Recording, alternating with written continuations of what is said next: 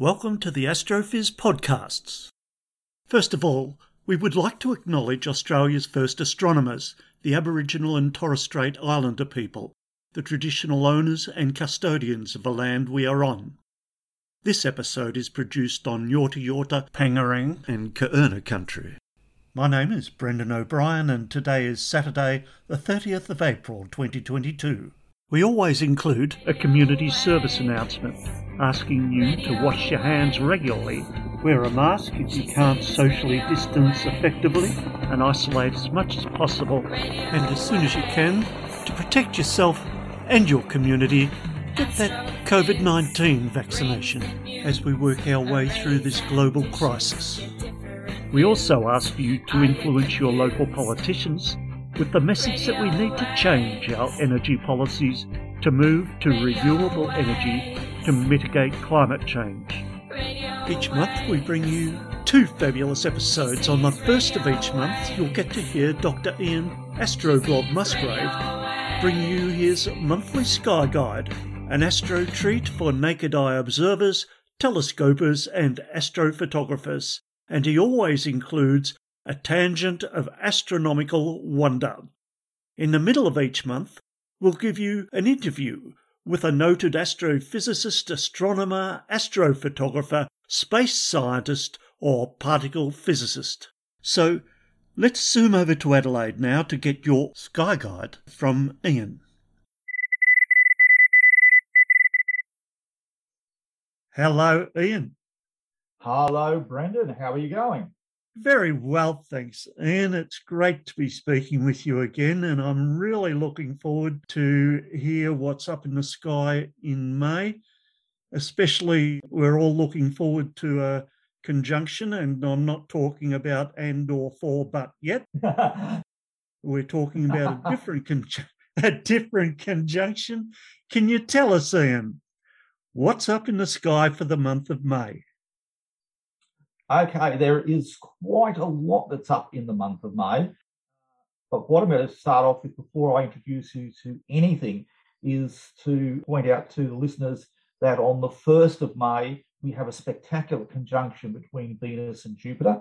I'm going to go into detail of that in a moment, but for the very first thing, if you're listening to this, make sure to set your alarms for early morning, 1st of May, so you can see the conjunction of Jupiter and Venus. And now I'll go into my normal talk. So once again, this month, most of the action is in the morning skies. We've got 4 bright planets delighting us in the morning. Of course, you have to get up early. We also have the Eta Aquariid meteor shower. Again, you have to get up early for that. So I'll start with the moon, as I normally do. So the new moon is on May the 1st. Then on May the 9th, there's the first quarter moon. May the 16th is the full moon. And May the 23rd is the last quarter. Your best time, of course, for looking for faint things and faint fuzzies is between the 1st and the 9th in the evening. And then after May the 23rd, when the moon's rising late, there'll be another good chance to see the faint fuzzies. Apogee is on the May the 5th and perigee is on May the 18th. So that's close to the full moon. But we don't get to see perigee full moons until the next couple of months. Yep. So although there's not much happening in terms of planetary action in the evening sky, Mercury's been working down in the horizon deep in the twilight, and it will continue to do so. So for a while, before reappearing in the morning sky next month. But on May the 22nd, there's a chance to see Mercury. Mercury and the thin crescent moon are very close together, but this is deep in the twilight, so we have to be looking at 30 minutes after sunset, or maybe even 20 minutes after sunset. The sky will, near the horizon, will be quite bright, and you'll need to have a nice level horizon without any obstruction like the ocean or a desert or something like that. And you will probably need binoculars to see Mercury, but you should be able to see the thin crescent moon low above the horizon. And then in binoculars, if you sweep off towards the north, you should see the bright dot of Mercury within about a binocular distance of the moon. Yep. And so that's it for the planetary action in the evening sky. After the second, without the moon to guide you, it'll be very hard to find Mercury in the twilight. But let's go to the morning sky. And as I said at the beginning of this, Venus starts the month spectacularly close to Jupiter on the 1st. The pair will be less than a finger width apart. In fact, they'll be 0.2 degrees apart, and they're going to fit into the field of view of medium power telescope eyepieces. So you'll be able to see the phase of Venus, Jupiter's bands, and the moons in medium power telescope eyepieces. In binoculars, you'll see the bright dot of Venus. You won't be able to see any detail. You won't be able to see any detail in Jupiter in binoculars either, but you will be able to see that it's a spherical shape, and you'll be able to see the moons of Jupiter. In fact, the moons will be relatively well separated, so you should have a very good chance to see them. So the pair also form a line with Saturn and Mars, and this is all easily seen an hour and a half before sunrise. So in reasonably dark skies, you'll be able to see the lineup quite easily. Saturn and Mars, of course, are much dimmer than bright Jupiter and Venus, but that part of the sky is pretty devoid of any bright stars. So Saturn and Mars are the obvious brightest objects above the pair of Jupiter and Venus. Yep. So after this spectacular pairing, Venus continues to sink towards the horizon over the month as Jupiter rises towards Mars. Well, now, strictly speaking, both Mars and Jupiter are heading towards the horizon. Their orbit is taking them horizonwards. But at the same time, the constellations are rising, so it appears that Mars is effectively stationary above the horizon, even though it's moving against the background stars. And Mars is heading faster than Jupiter, so that the pair appear to be coming closer. Yep. So Mars also passes quite close to Neptune. So on the 18th and 19th, it's within 0.7 degrees of Neptune. So the pair are potentially visible in binoculars and medium field telescope eyepieces. In telescopes, Mars will be a visible but featureless disk, and Neptune should be a dot or faint disk, somewhat bluish. So blue and red, if you've got good colour eyesight, should be a fairly interesting contrast. Mars continues to get closer to Jupiter, and from the 28th to the 31st, Mars and Jupiter are within 1 degree of each other. That's around about a finger width, so obviously easy to fit into wide field telescope eyepieces and binoculars. On the 30th, they're at their closest when they're 0.7 degrees apart. So the pairs are easily visible in binoculars together and in medium field telescope eyepieces. Again, as with Venus, Jupiter's moons will be visible, but you won't see any details on Jupiter. And Mars will be a dot in binoculars. In medium eyepieces, you may see the stripes of Jupiter, but Mars will still be a featureless disk. Now, Saturn is not having too many interesting encounters in terms of unaided eye, but it'll be a very good telescopic target for most of this month in the early morning. But interestingly, between the 5th and the 9th, Saturn is within 1 degree of the asteroid 4 Vesta. Now, 4 Vesta is basically a dot. It's going to be about magnitude 7, so easily visible in binoculars and in wide field telescope eyepieces. So you'll be able to see within a wide field telescope eyepiece Saturn's ring. Vesta will be a bright dot that moves from night to night, so you'll be easily able to track it.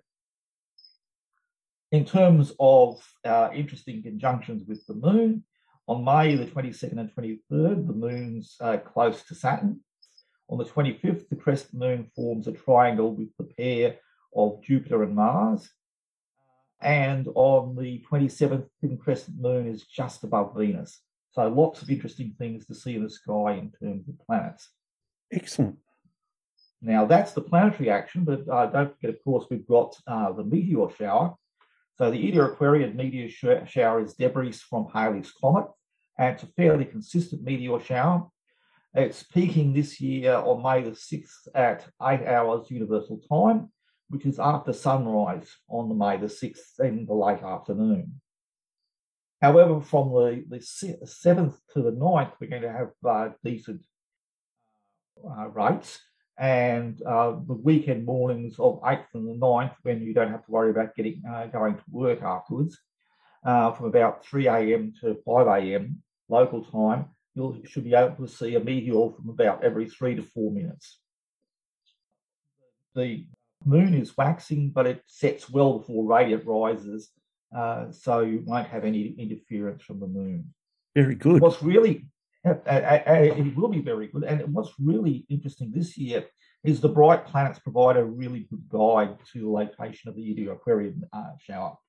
So bright Venus and Jupiter obviously form an obvious pair. If you draw a line between the two going up, the next bright object you come to is Mars. And just to the north, or the left of Mars, about a bit under handspans away, is the radiant of the Eta Aquarians.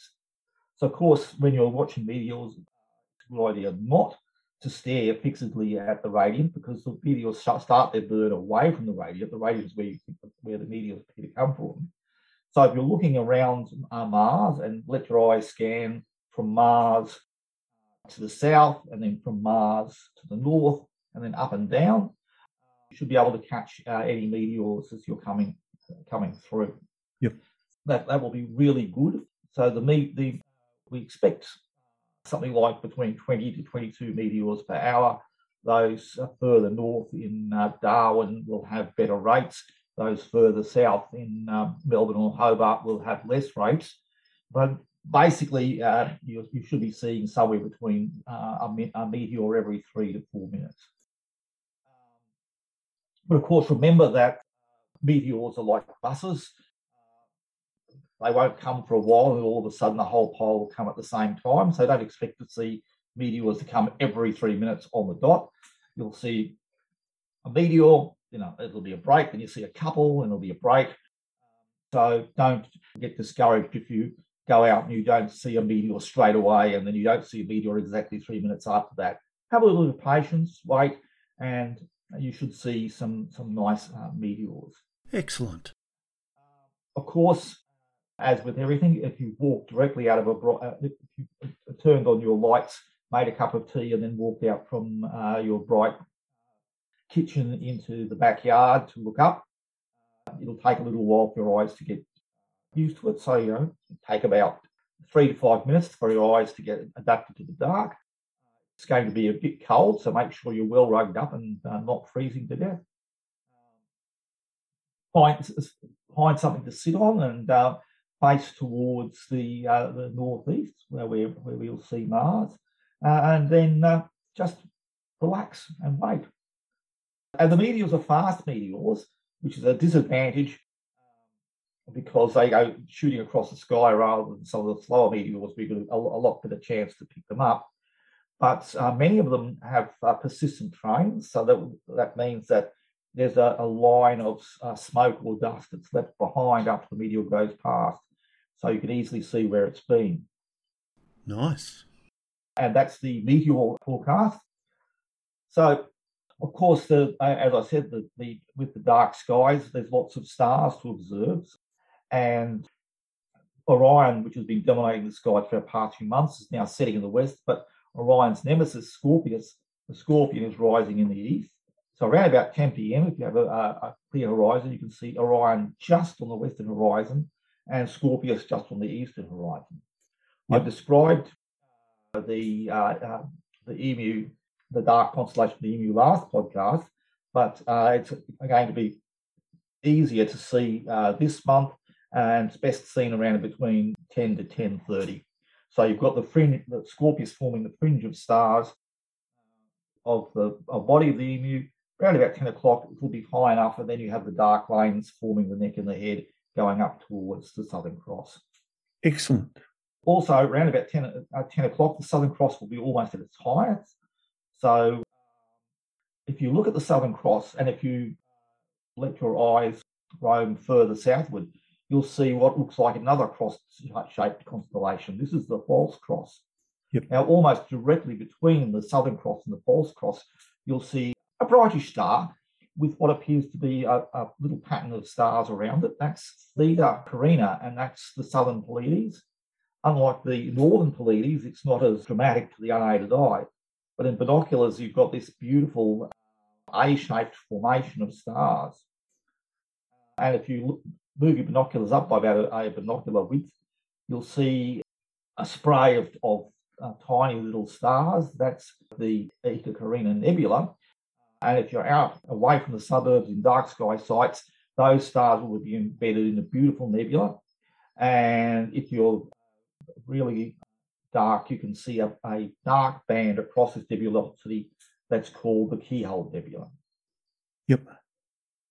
And as I said last week, the position of the Southern Cross and the pointers lets you find Omega Centauri.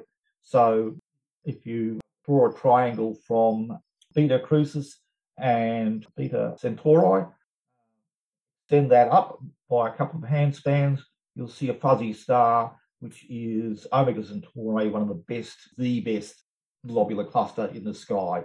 And it's a really good position for observing.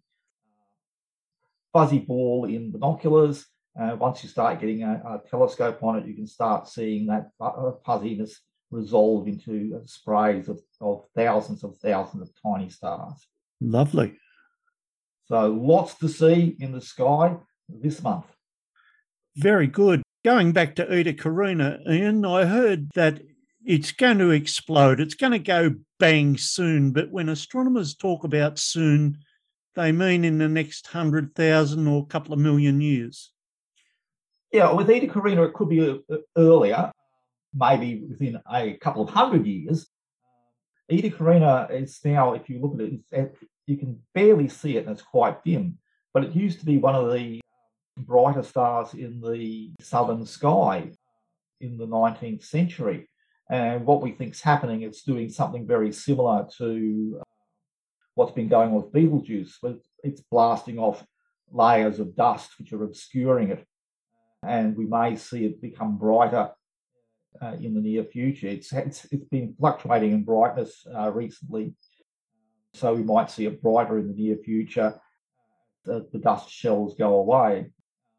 You've probably seen some of the images taken with the Hubble of the expansion of the dust clouds around Eta Carina, which have been looking quite spectacular. Very good. I'll hold my breath and keep my eye on it. Please don't hold your breath. It's going to be a long time before you see it blow up. Very good. Now, you mentioned Hubble, and I just saw today that the JWST, the James Webb Space Telescope, has passed another milestone. Yes, they've now done all the focusing, and they're now going on to testing each of the instruments and doing the sensitivity testing. So they're beginning to pull out the ability of the telescope to find fainter and fainter objects. And I just saw on the way back home some beautiful images of the various instruments, the science instruments, as they're trying to calibrate them. And the detail is absolutely amazing. Yeah, apparently there'll be 2 more months, possibly about 60 to 80 days of refining all the instruments, and then we can see the science begin. Indeed.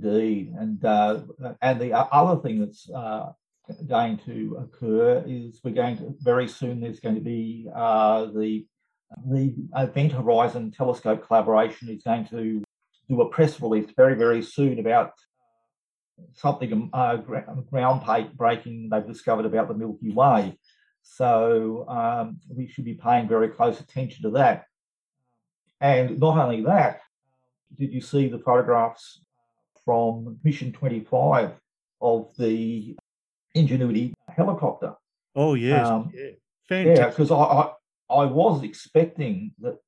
I've been reading their the telescope, the Ingenuity helicopter blog, and they were trying to work out the best path for the Ingenuity to get to the next station ahead of the rover Perseverance.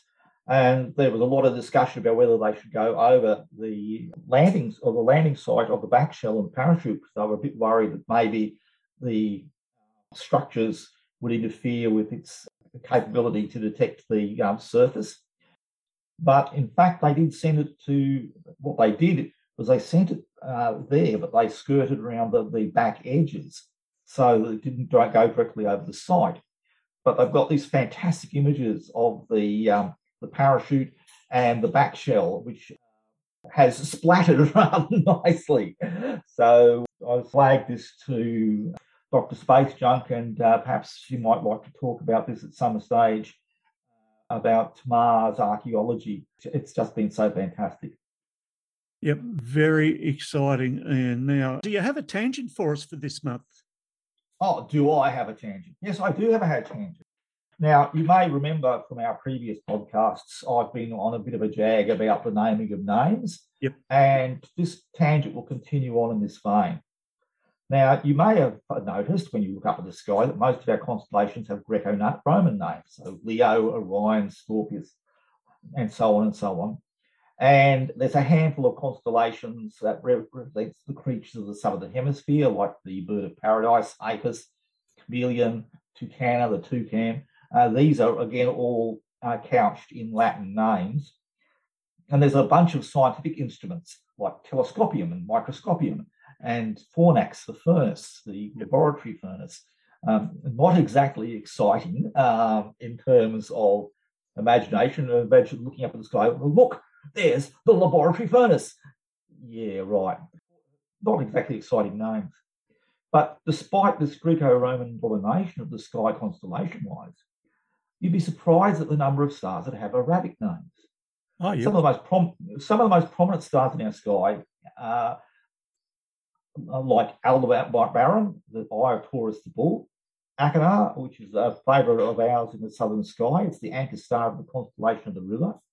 And one of our prominent southern stars, Fomalhaut, is also an Arabic name. If you go to Orion, the archetypical Greco-Roman constellation, Betelgeuse in Orion's shoulder is Arabic, whereas Bellatrix on the other shoulder is Latin for female warrior. Oh. And all the stars of Orion's belt have Arabic names. So it's part of the history in that after the torch of astronomy and mathematics was passed on from Greece and Rome to the Arabian astronomers, they produced really comprehensive star atlases, and then this information was passed back to the Europeans, and they kept the Arabic names. But if you remember a few podcasts back, I talked about star naming scans, that the body responsible for naming stars is the International Astronomical Union. Yep. Now, the IAU have approved 313 star names. Many of these are old star names, but they've also had 86 new star names from around the world. There's 4 Australian Aboriginal names, 11 Chinese. There's also Coptic, Hindu, Mayan, Polynesian, and South African. I tried to count these up, but I ran out of time and steam. But just to illustrate some of these names, I'm going to do a tour of the stars that form the dark constellation of the Emu. So first up, we start with the stars of the Southern Cross. This isn't actually part of the Emu, but they sit above the dark nebula, which we call the coal sack, that forms the head of the Emu. Yep. So we have the first up is Acrux Alpha Crucis. This is surprisingly is of late 19th century Americanism. Then next is Mimosa Beta Crucis, which is a Latin word meaning actor. Yep. The reason that of the stars of the Southern Cross, one actually has a Latin name is that 2,000 years ago, the Beta Crucis was visible to the Greeks, and they made it part of the constellation of Centaurus, so it represented one of the books of the Centaur. Then the next up is Gamma Crucis, and this is called Gacrux, very excitingly, in the 18th century. Okay, you've got this. You've got these expeditions to the southern hemisphere. You've got this amazing cross-state constellation. One of the stars is already called Mimosa, and so the next star you name is Gacrux. Yep. Why? Anyway, so going around, so Acrux is the brightest, then there's Beta Crucis, next brightest, Gacrux, the next brightest. The next brightest is Delta Crucis. This is now known as Imai. This is the name given to it by the Mersey people of modern Ethiopia. The next along, the next somewhat dimmer, is Epsilon Crucis, and this now has the waterman name Guinean. And Guinean means it represents a red dilly bag filled with special songs of knowledge. Then moving down the dark lane that marks the next, we come next to Beta Centauri, one of the 2 pointers. Its name is Hadar. This is an Arabic word whose root meaning is settled area or on the ground. It was only officially named as other than Beta Centauri in 2016. Now below blue-white Hadar is orange Alpha Centauri. This is a triple star, and it's the closest star system to our sun. And it actually has 2 names. The first one is Rigel Kentaurus. Now, this is actually Arabic for hoof of the centaur, and has some confusion as Rigel Kentaurus can be confused with Rigel in the constellation of Orion. So, but technically, Rigel Kentaurus or Rigel Kent is the name for Alpha Centauri A of the triple star. And Ptolemy, which means the ostriches in Arabic, is Alpha Centauri B. There isn't a separate name for Alpha Centauri C or Proxima Centauri. Now, moving further down, we come to the stars that form the fringe of the feathers on the emu that make up the classic constellation of Scorpius. Now, obviously, the most prominent orange star in the constellation is Antares. This is a Greek name, meaning rival of Mars because of its colour, and because it's on the ecliptic, the Mars often comes close to it. Last year we had the sight of Mars close to Antares. So Antares forms the centre of a line of 3 stars. To the north, and as we're seeing it in Australia, the constellation is almost parallel to the horizon. And so it looks a bit like one of those hooks that they used to use on cargoes back in the old days of the sailing ships. So the prominent star is Antares, as I said. To the north, or right of that, is Alniac, which is Arabic. And to the left is, I'm going to pronounce this incorrectly, is Paakahule, which is the Hawaiian name for Tau Scorpii. This apparently means a vagabond owning no home or house-to-house wanderer. Now, perpendicular, moving north from these 3 stars, you'll see 3 perpendicular stars. These are from top to bottom, Bang, Shuba, and Akrab. And the latter 2 directly are Arabic names directly relating to the head of the scorpion. In fact, the Shuba actually means head of the scorpion, and Akrab means scorpion.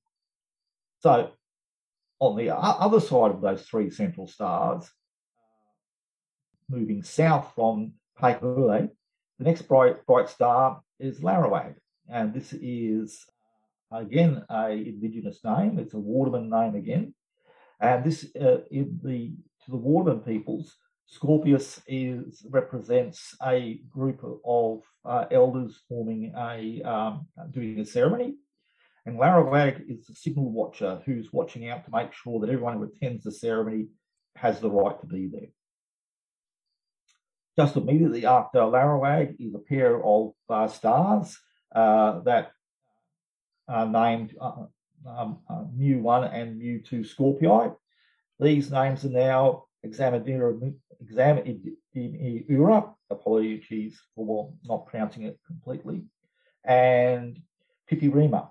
Now, Examidura is the eyes of the lion, a nickname for the binary amongst the Khoikhoi people of South Africa. And Pipirima refers to several mythological twins from a Tahitian legend, a boy and girl who ran away from their parents and became stars in the sky. Further south again, or continuing leftwards, is a star grouping dominated by Zeta 1 and Zeta 2 Scorpii, and another star above that, and then a spray of stars underneath it, which form what's called the false comet. Yep. Now the stars are starting to curl around. After that is Eta Scorpii, which hasn't been given a name yet. The next brightest star is Sargas, and it's a Sumerian word meaning a weapon of the god Marduk, or a Persian word for arrowhead. And this was only named in 2016. As we continue to come around, we've come to Gurtab, which is another Sumerian-derived word meaning scorpion. There's a lot of scorpions in Scorpius. Yep. And heading back towards the body of the scorpion, the next name is Mula, which is Sanskrit in origin. And then finally, the bright pair, Sha'ula, Arabic for raised tail of the scorpion, and Lisath. Now, Lisath has an interesting history to its name. This one originally came from a Greek word that means foggy. The name was then translated into Arabic, then badly retranslated back to Latin, and mistranslated back into Arabic to a word that means sting. So there's within the scorpion, there's a number of newly minted words, a lot of old words, and a word that has been translated and translated and translated again until it comes out to something completely opposite to what it was meant to name. The reason that Lisath was originally named foggy was it's referring to the fuzzy objects in the Milky Way, which are really nearby, and which Lisath points to. So I hope you've enjoyed this tour of the star names. Sadly, we can't show you the splendid star Axolotl in Cetus because it's not visible from the naked eye. But anyway, the point is that when you look up into the sky and you enjoy the diversity of stars, there's also a diversity of names coming from a range of cultures, all of which have significant meaning in those cultures. Fantastic. And that reminds me, a new book's just come out by a couple of Indigenous astronomers we've interviewed on the show. The new book's called Sky Country, and it's by Crystal De Napoli and Carly Noon, and it's just fantastic. So we can highly recommend that for people to round out their library and understand more about the science of Indigenous astronomy. And it's great to see those Indigenous names are being officially recognised at last. Yes, I haven't bought the book yet. It's on my to-do list, but I've heard lots of good things about it, and I'm looking forward to getting a hold of it. We may see some more Australian Indigenous names going up in the very near future. Certainly gives a different view of the sky when you have a broader understanding of the names and where they come from. Fantastic. History and culture above your head every time you walk out. Now, Ian, it's Friday the 29th of April here, and I'm going to edit this tonight and tomorrow morning. And so this podcast will be going out on the 30th of April. And so hopefully those people that want a bit more information about the amazing conjunction that's coming up will get it in the 12 hours before conjunction happens. Certainly hope so. And when you put the podcast around, I'll put up some charts that will help people find them. Always good to work to a deadline, Ian. Well, thank you very much. Thank you very much, Ian Astroblog Musgrave. Great to speak to you again. And remember, listeners, that if you want to know what's up in the sky, just put Astroblogger into your favourite search engine, and Ian always comes up as number one. Thanks, Ian. Thank you very much. It's a pleasure to speak to you, and it's a pleasure to bring the stars to everybody out there. I hope you have a wonderful time looking up and enjoying them. Good night, Ian. Have a great month.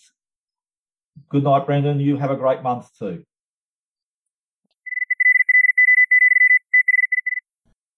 And in 2 weeks, we have a wonderful interview for you. And remember, Astrophiz is free, ad-free and unsponsored. But we're always very happy to recommend that you go to Rami Mandau at spaceaustralia.com for the very latest and best space news.